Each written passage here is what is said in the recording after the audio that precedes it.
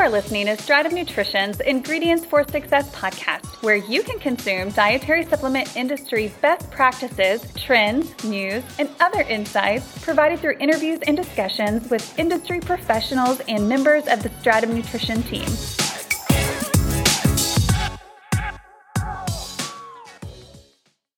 Welcome back to the Ingredients for Success podcast. I'm your host, David Hoover. Today, our guest is Asa Waldstein.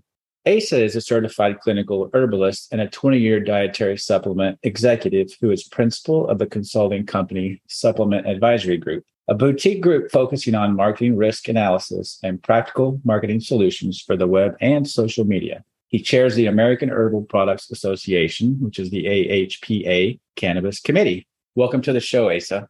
Wonderful. David, thanks so much for having me on this wonderful podcast. I've listened to a few recent episodes, and it's a great honor to be here. So thanks again for the invite.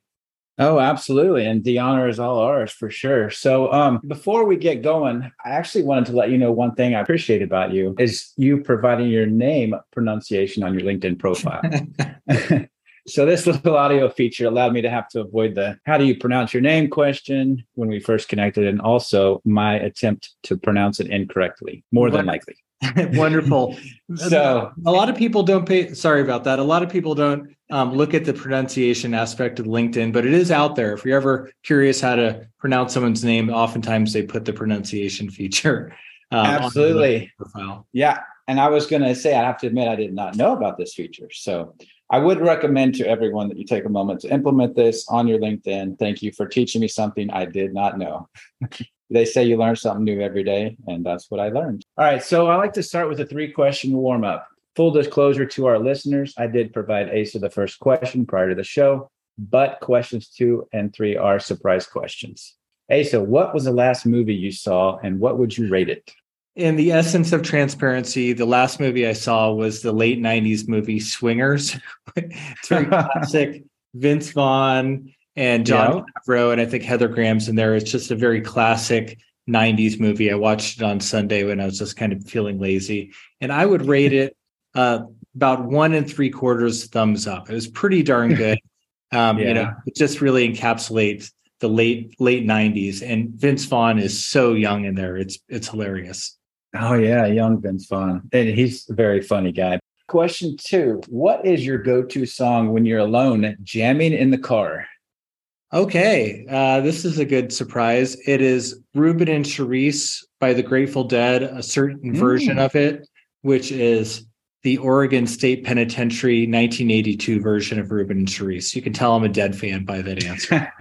I actually do not know that one. I'll send you a link. And fun aside on that is at my wedding 7 years ago, my wonderful wife said, "Honey, you're allowed to pick 5 Grateful Dead songs for the entire wedding DJ." And that Oregon State Penitentiary Ruben and Charisse Grateful Dead was what closed out our wedding. That's awesome, man. Yeah. Love to hear that. All righty. Number 3, does pineapple belong on a pizza, and why or why not? Well, my wife is somewhat allergic to pineapple, so she is very opposed to pineapple in all things. But in my opinion, I think pineapple does belong on pizza. I think it works well. Okay, so you do the pineapple. Is it with the Canadian bacon? That is how I'd roll with it. In marriage, it's the one thing that I've had to let go of is when I share a pizza with my wife, we don't do pineapple on the pizza. But yeah, when I'm out, I get a slice. Maybe late night, I'll do Canadian bacon and pineapple. Okay. Yeah, sorry to hear that she has that pineapple allergy, but for me, no, it does not belong on a pizza unless it's like a dessert pizza that has some sweets on it. Okay, let's get to the hard-hitting stuff. Enough fun. I'd like to talk about a misconception of marketing claims. I'm in marketing, so this is right up my alley. Let's say that I want to use a claim that is very, very risky, but I want to make some sales on it, right? So remember, I'm in marketing. I have a creative way to get around that. I'm just going to go in and I'm going to say may or might or could in front of that. I'm good to go, right? Not really, David. So I think of these suggestive words such as may and could and might as the compliance version of with all due respect. If I say with all due respect, that doesn't then allow me to say something mean about someone. So they don't really provide any protection. And actually, last year, there was an FDA warning letter where a company was cited for a very over-the-top egregious example where they said may help with depression and anxiety. That's kind of a very, again, over-the-top example of something that was cited in the warning letter. And also, in the FTC's new Health Products Compliance Guide, they refer to these as vague qualifying terms. And actually, FTC addresses these. So not only does FDA in their warning letter and their precedents really kind of show us that these qualifying terms such as may and could and should really are marketing, but FTC in their new compliance guide goes above and beyond and really demonstrates that, yes, if you're saying may and could and should, that's the same thing as saying a product will do something.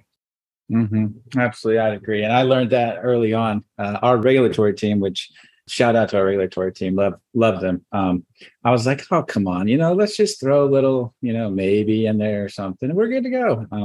But they were quick to let me know that's not how it works. And of course, we all do want to avoid getting a warning letter and red flags from the FDA. Good information there, good advice. And one more thing I did want to add, if I may, is sure. The authorities, they look at what's called the reasonable consumer expectation, or what would the consumer net impression be, the takeaway from a consumer reading your advertisement. So when we're looking at advertisements, we always want to keep in mind, what would a reasonable consumer take away from this? So it really makes it hard as a marketer. But I'm glad that your wonderful regulatory team, brought that to the surface several years ago, and really taught everyone about, if the intent of the advertisement is to say a product will help with the disease, we always want to steer clear of that. That's great. And one thing, Nikita, I will name her. Sorry. Shout out to you, Nikita. Again, love our regulatory. She's like, so what are you, she would come to me and say, what are you trying to convey? Let's figure out, it's not just a no, you can't say this. Let's figure out a way to say it that makes it safe.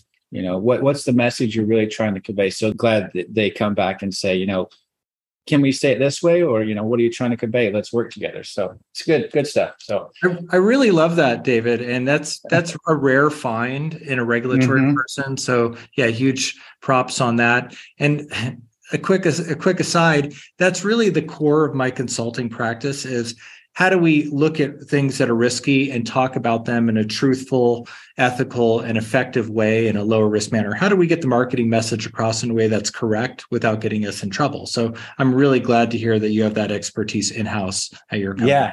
Yeah, it's amazing. And like you say, it's rare. So we really appreciate it here. Let's go into FDA and enforcement. All right. What new enforcement trends do you expect for 2023? All right, here's my crystal ball. Well, there's actually been 3 FDA CBD related warning letters already this year. And last year, CBD warning letters were up 485% over 2021. So this is a continued trend that I expect to go well into 2023, especially for CBD and animal products. So if someone's selling a cannabinoid product for animals, they want to be very careful. Also, I expect biomarker claims such as cholesterol reductions, bad fat reduction, plaque reduction, lowering A1C, anything really in this heart disease or blood sugar space. I expect to see FDA in particular really kind of drill down on this.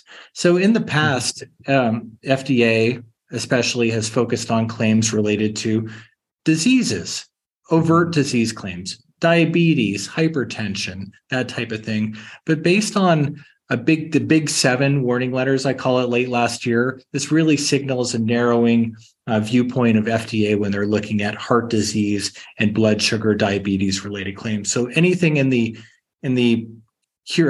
prevents plaque, lowers bad fats category is now an implied heart disease or blood sugar related claim and should be avoided. Also, mental health related claims, this should come as no surprise. They continue to be top of mind for the authorities. And I expect mental health related claims, anxiety, depression, even insomnia, these kind of buzzwords or marketing around these type of buzzwords to continue well into 2023. That kind of goes along with pandemic, the economy. People are stressed out there. And so the FDA for sure is probably going to put a little more scrutiny on terms such as those. Without a doubt. Without a doubt. We want to be very careful with anything, of course, in the mental health space, or really anything that can be looked at as profiteering off the repercussions of the pandemic. I know that's pretty obvious, and all the listeners know that, but I just wanted to state the obvious point. Yeah, I appreciate that.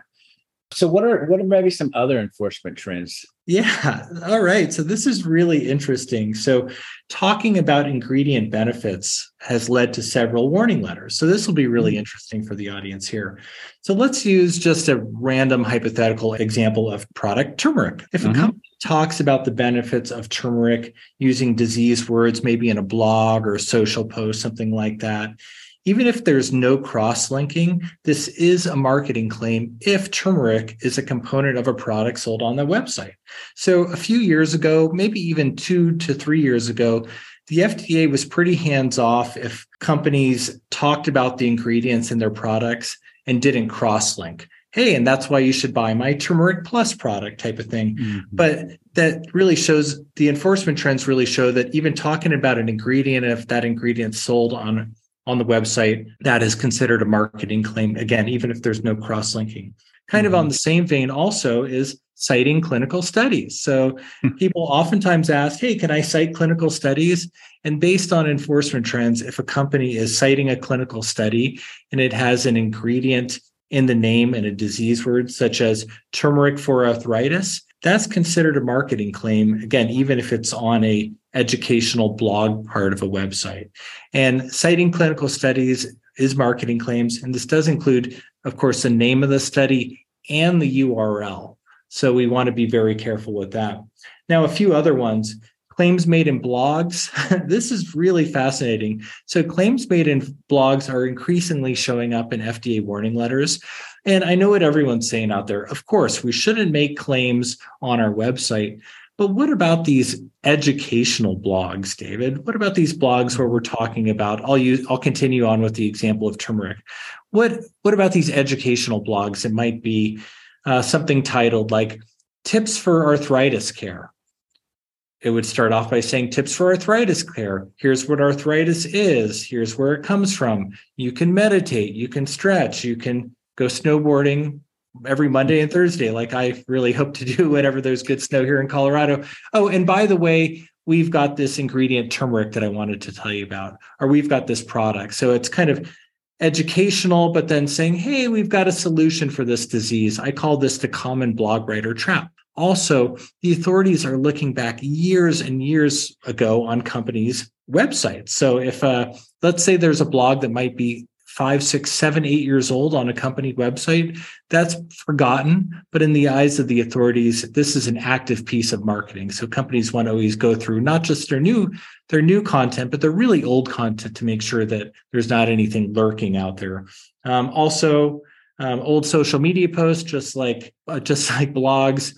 The FDA is looking back several years on a company's social media post. Even an 8-year-old tweet can be considered an active piece of marketing.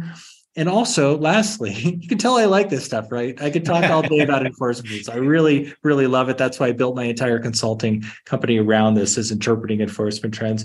Lastly is GMP inspections leading to a website review. So what I mean by this is, in the past, FDA would look at a website before they come in. Hey, Asa Waldstein, we've looked at your website. We saw a couple things that are claims, and we're here to do a GMP inspection. They probably still do that, but now there's a trend that I've noticed over the past 12 to 16 months or so, where FDA does a GMP inspection, and then up to 12 months later, probably when they're doing the inspection closeout, then they look at the website. So companies are being cited for claims on their website. So I guess the key takeaway here is for all the audience, all the listeners, is if you have been recently inspected by FDA, go back and really scour your website to make sure that there's not any disease words just kind of hanging out there.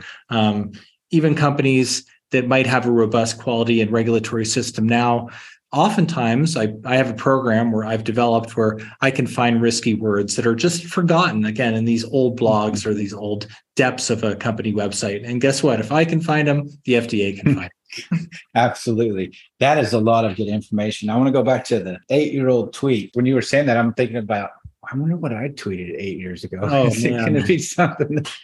So yeah, the FDA is there to enforce and regulate. Yeah. If you think that they're not looking through, old tweets, old posts, old blog posts, like you said, you may need to take a step back, really look back, evaluate the saying that once it's on the internet, it never goes away. I mean, that's kind of true. Be careful what you put out there. So yeah, without a doubt. My silly joke is sometimes I get bored on a Saturday night, but I've never been so bored that I looked at an 8-year-old tweet or Facebook post or something. And again, that 8-year-old tweet that I cited was actually a retweet. So it was a company retweeting something with some disease words and then adding some commentary in there. So is it fair to kind of look at that as an active piece of marketing? I think that's debatable because probably the only folks looking at a several-year-old social media post are probably the agencies. But it is what it is. We're looking at enforcement trends and we're reporting back for your audience here. Mm-hmm. Yep. And we want our audience to avoid these mistakes. So absolutely great information. And that kind of jumps us into social media. What are some examples of things companies have been getting in trouble for on social media? Yeah, I love that question. But before I answer that, I just wanted to kind of parse out social media and enforcement. So when we look at social media, of course, the authorities are paying close attention to platforms like Facebook, Twitter, Instagram. But surprisingly, there's been no FDA action related to claims made on TikTok. TikTok is huge. We all know this. Even I have a TikTok regulatory channel. It's not very well followed. I'm not doing dances or anything, but there's so many over-the-top egregious claims being made on TikTok. So when we look at enforcement, really the authorities are focusing on the big platforms, but not yet TikTok. So I guess if I had to make another prediction for 2023, 2024, it'd be more enforcement of claims made on TikTok. Also, claims made in YouTube used to be relatively rare. I think last year FDA cited 9 companies for claims made in YouTube. So this is even small companies. One warning letter at the end of last year, I got really excited when I read this. And I went to the video, is a claim cited in a warning letter last year on a YouTube video only had 50 views. So that's like nothing, right? If a video is out there and they think, oh, I'm too small, I'm not on the FDA's radar. Guess what? A YouTube video with only 50 views was cited in a warning letter. So we want to be cognizant of that. So back to your question, what are companies getting into trouble for? Well, first is hashtags. An uncompliant or disease hashtag is the quickest way to turn an otherwise compliant post into a non-compliant post, just with the disease hashtag, such as putting hashtag arthritis on a company's social media post. Now, this is really interesting. A new trend resurfaced with a couple warning letters late last year, and this is liking a post or saying thanks to a post. So we haven't seen FDA warning letters cite this in a couple years. So what happened is, a customer wrote something on a company's Facebook wall or Instagram wall. And it was something to the effect of, hey, this product worked great for my fill in the disease word. Now, the authorities have been pretty hands-off if companies just leave that alone. But because the company liked it, that is considered endorsing the testimonial. Even in this recent warning letter, saying thanks. Hey, thanks for that comment. Even though it's not directly saying, hey, you can buy our product to prevent your disease, even engaging with it is called endorsing the testimonial, which I found really, really fascinating. So fight the urge to engage with disease posts. And I know what all the social media managers out there are saying, what do you mean you're telling me not to engage? Again, I'm just saying, here's what companies are getting into trouble for. I think the strategy that some other companies are taking is not publicly engaging and perhaps sending them a private message thanking them for their comment. That's maybe one possible idea. And lastly is reposting. Companies are responsible for any content they repost, such as a clinical study. This study finds that turmeric is great for arthritis. If you're a product company that sells turmeric in any of your products, that's considered a marketing claim, even if you just reposting it. So let's say you repost this, that's considered a marketing claim. But if you repost it with commentary, such as, and here's why we put turmeric in our products, the more attention or the more commentary you add to that, the higher likelihood you will be of being scrutinized for that. Right. Even if it's just, maybe you have a branded turmeric, even if it's not mentioning your brand. So. Yeah. It's all about those trigger words, right? If the title of the post was turmeric for quality of life, or maybe even something a little more benign, such as turmeric for athletic recovery, pretty low likelihood that's going to be scrutinized. But if the title or the meta description has those trigger words, disease words such as arthritis, that's something that then elevates the risk.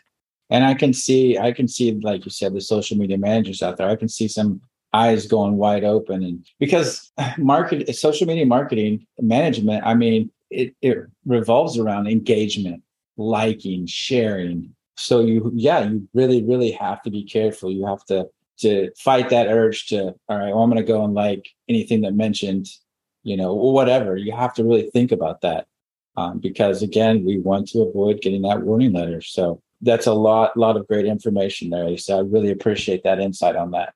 Thank you. And, it's really a fine line, right? It's not that we shouldn't engage. When do we engage? What are the best practices for engagement? And I work with a lot of companies at my consulting practice of helping them develop these best practices.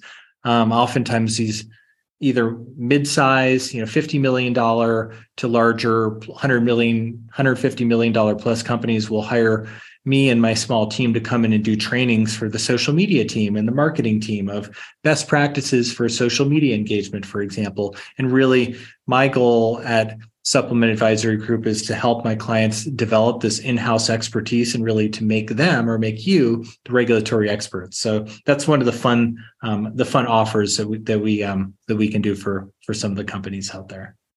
Absolutely. Like we talked about, it's with our regulatory team is figure out what, you guys as consultants help them figure out. All right, came up with a game plan. This here is probably a definite no, but here's some things, let's outline here. What can you like? What can you share? Just cross your T's, dot your I's, all that. So speaking of warning letters and everything, you have a newsletter that I'm a big fan of. It is the Warning Letter Wednesday. Can you talk more about it, how it came about, and then how long have you been doing that letter?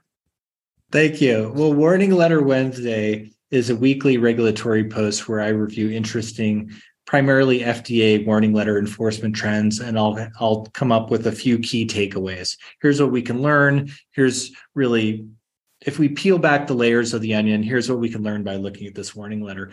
And it's really a labor of regulatory love. So Warning Letter Wednesday, the FDA used to always drop their warning letters on Wednesday, which is kind of where this phrase got coined.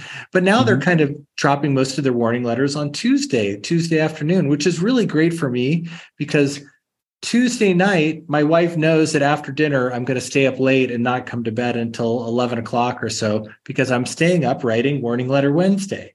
So I've been writing Warning Letter Wednesday for the past 18 months or so. And all these posts are on my website at asawaldstein.com. And the reason I started writing Warning Letter Wednesday is to really help fill the knowledge gap. It can be confusing to know how to read between the lines of warning letters. But this is actually one of the very few things that I'm good at, David, which is looking at warning letters and reading between the lines with enforcement trends as a way to adjust our marketing and stay out of trouble. So again, my Warning Letter Wednesday post is intended to teach others how to stay on top of enforcement trends and really keep them out of trouble. And it started as a LinkedIn post, but it became so popular that I moved it over to my website. So I've got hundreds and hundreds and hundreds of weekly subscribers, including people that are very high up in government agencies and tops of companies. So I'm very honored. Oh, wow. I've got some very notable weekly readers of this post. Wow, that's amazing. Can you drop any names or no? Unfortunately not, because they probably wouldn't be they probably wouldn't be too happy, but it's names in high up agencies that we're all familiar with. Yeah, I enjoy reading them, and you can analyze what warning letters were sent, and then you can analyze and kind of see, all right, what are they looking at right now, or what are trends like we talked about earlier, and so then that's how you go and help businesses or whatever. You see what's coming from the FDA, and then you can say, all right, this is what they're looking at. This is let's work together to figure out how to avoid that. It's a great piece. Again, where can listeners sign up for that at? Yeah, you can go to my website, which is asawaldstein.com, and click on Warning Letter Wednesday. So it's asawaldstein.com and click on Warning Letter Wednesday. And I've just added a new feature that I wanted to tell everyone about. I've made all of my Warning Letter Wednesday posts searchable by keyword. So you can go to asawaldstein.com, Warning Letter Wednesday, or just type in Warning Letter Wednesday ASA, and it ranks pretty high in Google. And then you can search by keyword. So if you want to search by the word anxiety or CBD or depression or whatever it may be, you can go ahead and type that in the search bar, and it'll pull up all the Warning Letter Wednesday posts by date that have these keywords in them. I really developed this as a useful tool for marketers and regulatory teams to really check in on specific keywords and phrases, really as a way to help keep you out of trouble. Mm-hmm, mm-hmm. That's a great feature. I'm glad you added that. I'll have to check that out. I, again, enjoy Wednesday, looking through my email and seeing that Warning Letter Wednesday. It's neat that they went to Tuesday, so that gives you some time to prep and then push it out there. So yeah, thanks, FDA. Appreciate that. Right. So Asa, do you have anything else to add? Well, as you can tell, I'm very passionate about quality and compliance and really helping people get their marketing message across in a way that's truthful, ethical, not misleading, but also effective, right? If we can't get our marketing message across in a way that's effective, our customers or the people out there can't get our health-giving products. So I just wanted to say thank you so much, David, for inviting me on this podcast. It's been really fun. This could be an hours and hours long discussion, and I hope we can continue this conversation at an upcoming trade show. Absolutely. I am honored to have you on the show. I appreciate your time. I am looking forward to connecting with you at a show coming up and just having some chat. Very, very much appreciate Asa for being on the show. Thanks again, my friend. Appreciate it. Yep. And shout out to all regulatory out there. And then I guess we could leave with the good old 90s. Regulators, mount up.